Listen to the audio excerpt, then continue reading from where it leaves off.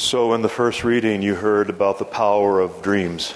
And in our reading from Matthew's Gospel, we hear about the dream that Joseph had as he was part of God's plan of salvation. Now, the birth of Jesus, the Messiah, took place in this way when his mother Mary had been engaged to Joseph. But before they lived together, she was found to be with child from the Holy Spirit. Her husband Joseph, being a righteous man and unwilling to expose her to public disgrace, planned to dismiss her quietly.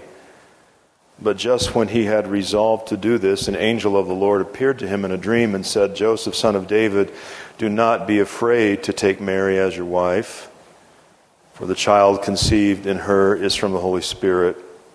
She will bear a son, and you are to name him Jesus, for he will save his people from their sins." All this took place to fulfill what had been spoken by the Lord through the prophet. "Behold, the virgin shall conceive and bear a son, and they shall name him Emmanuel," which means God is with us. When Joseph awoke from sleep, he did as the angel of the Lord commanded him. He took her as his wife, but he had no marital relations with her until she had borne a son, and he named him Jesus. Brothers and sisters, this is the gospel of our Lord. Thanks be to God. Thanks be to God. Amen. So for those of you who weren't able to be here last week, we have entered the holy season of Advent. This is the second Sunday of 4 Sundays that Christians around the world use to not just mark time, but to enter more fully into this holy season and this promise fulfilled of the Messiah, the Anointed One, the Savior. Advent means arrival, and we certainly during Advent look back over our shoulders at the arrival of the long-awaited Messiah, the Christos, the Anointed One. But Advent also means appearance. And so we think on and give thanks to God for our Lord's first appearance as the babe of Bethlehem.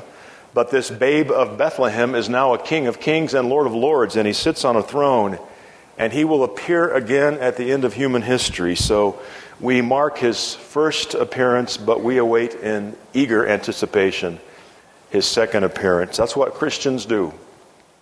Our meditation last week was on John the Baptist, from whom we have much to learn. And though John wasn't present at the first Christmas, he plays a very critical role in God's plan of salvation. If you missed that sermon, it's on our church website. You can listen to it at your convenience this week. I think that you should if you weren't here last week, because Jesus said, of all the people who've ever lived in the human race, there's none greater than John the Baptist. So it makes sense to meditate and think on his life and his witness. And John the Baptist has everything to do with reminding us to prepare the way of the Lord. We now shift our focus and our meditation this morning to Joseph. We don't know a lot about Joseph beyond what the scriptures tell us, but in the few times that he's mentioned in the New Testament, there is more than enough from which we can learn, and that we might ponder this holy Advent season. We are told, because of what the angel said, that Joseph was afraid. And no wonder. Everything that he thought he knew had just changed. His world had been rocked. And he did not think these changes were for the better, at least initially. He had decided, he had resolved, he'd made up his mind to not take Mary as his wife. Why? You heard it. Because she's pregnant. And he knows that the child in her womb is not his own.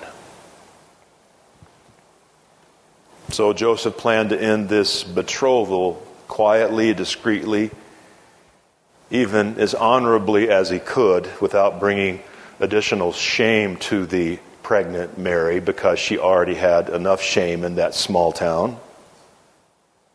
He must have been thinking what any other man would have been thinking. My sweetheart, my beloved, my fiancée, my future wife has been unfaithful. But having learned God's plan in a dream, Joseph changes his mind, and he changes his mind because his heart is changed. And I believe that all of us, men and women, young and old, can learn from Joseph's example of discipleship. First of all, Joseph was obedient. We have our plans. Yes, we do. You've got yours and I've got mine. And the Lord of all creation has His plans. And for Christians, it's imperative that we take a step back and ask of ourselves and reflect on this. Are our plans, our desires, our hopes, are they in alignment with God's? For God's plans, you see, are always greater. Joseph's plan had to conform to God's greater plan. It had been his hope. It had been his dream. It had been his plan to get married, have some kids, perhaps teach them the family trade of carpentry, and maybe one day they could take over the carpenter shop and Mary and I can enjoy some lazy days on the Galilean seashore. Whatever plans were Joseph's, they all changed. And they changed because Joseph chose to obey God. And in that obedience, he became responsible for the well-being of Mary and the soon-to-be-born infant Jesus, to be sure. But he had responsibilities to Mary and Jesus because he was, first of all, responsible to God. Some of you know this.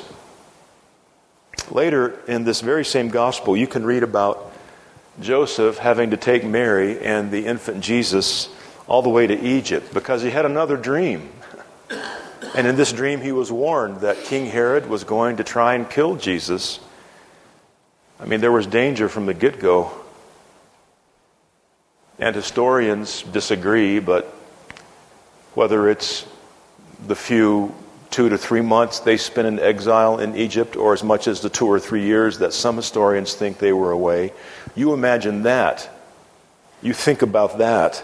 Leaving your home, leaving your business, leaving everything comfortable and familiar to you behind in order to obey God.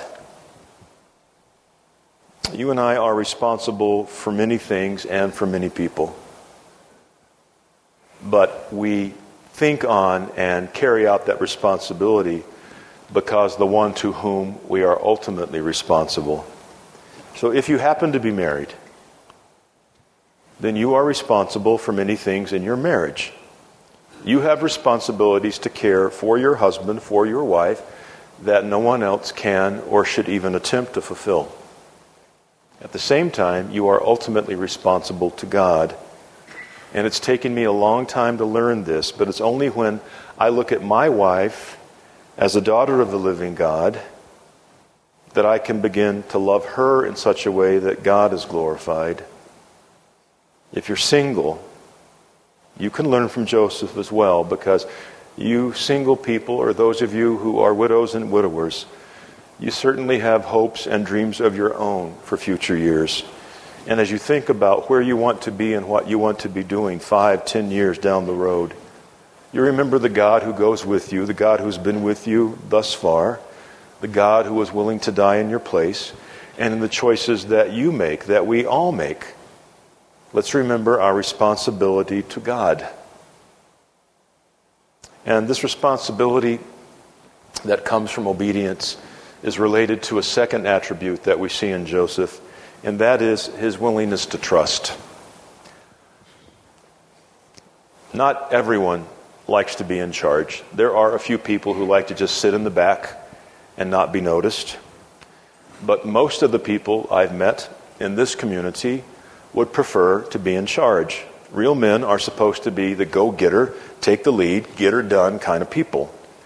And most men, not all, but most of the men I know would rather give orders than have someone order them around. Unless you think I'm sexist, There are plenty of women in our congregation who like to be in command as well, but I'm not going to name them in the pulpit today. Those of us, male and female, who prefer being in charge, need to remember that whatever responsibility we have, whatever authority we have, whatever choices that are ours to make, especially when they impact and affect others, we need to remember that we are accountable to God, who is ultimately in charge. And we are called to trust the Lord and entrust ourselves to His grace and mercy. You think again about Joseph. What kind of thoughts might have been racing through his head? First of all, he finds out that his wife's pregnant. And he's not assuming the best. And then he receives this message. On top of the shock and dismay of his pregnant fiancée. Oh, and by the way, the child in her womb, he's going to be the Savior of the world. You think Joseph might have been asking, why me? Why not someone else?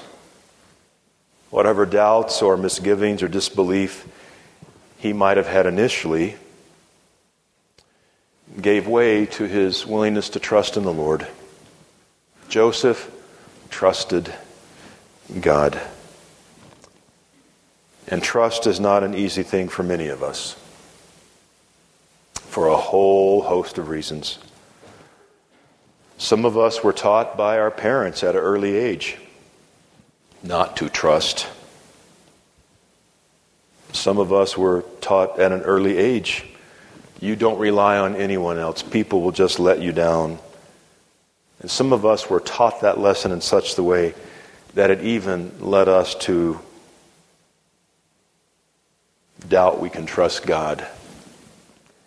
And for some of us, it wasn't so much what our parents said, but what they did, or others in our lives, where we don't want to trust anyone because we've been hurt, we've been betrayed, and we don't want to risk trusting anyone or anything ever again because you just get disappointed.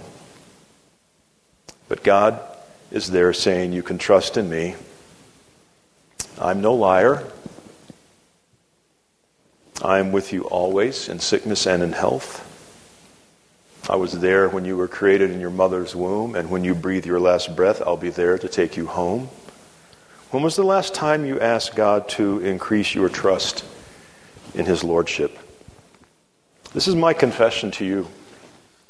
When I'm facing some of the most difficult tasks and the most challenging situations that come my way, I initially act as if everything depends on me and my strength and my wisdom and my skill sets. And then, most of the time, those are quite lacking. And then I pray when I should have been praying from the start, right? I'll never forget a faithful woman in our congregation who was with her dying husband in ICU. She was there 24/7, sleeping on the couch at night, refusing to go home to shower, to do anything. She was going to be with her husband to the end. And he had been declining steadily.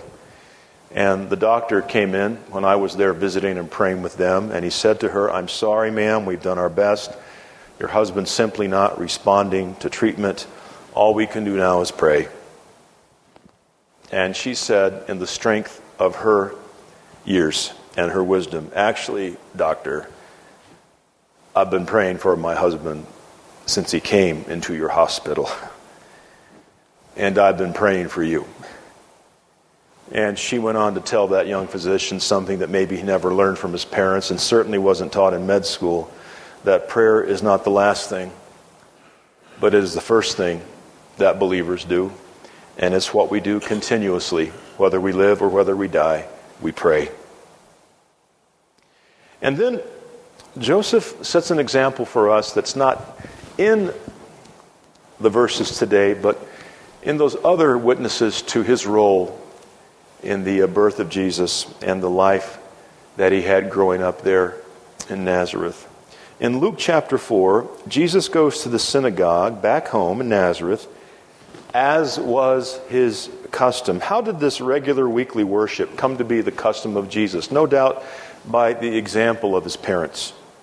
The Bible even tells us that Joseph, every year, took Mary and Jesus to the temple in Jerusalem for Passover. And please don't think that was some wonderful getaway, some holiday, some wonderful adventure. This was a dangerous trek.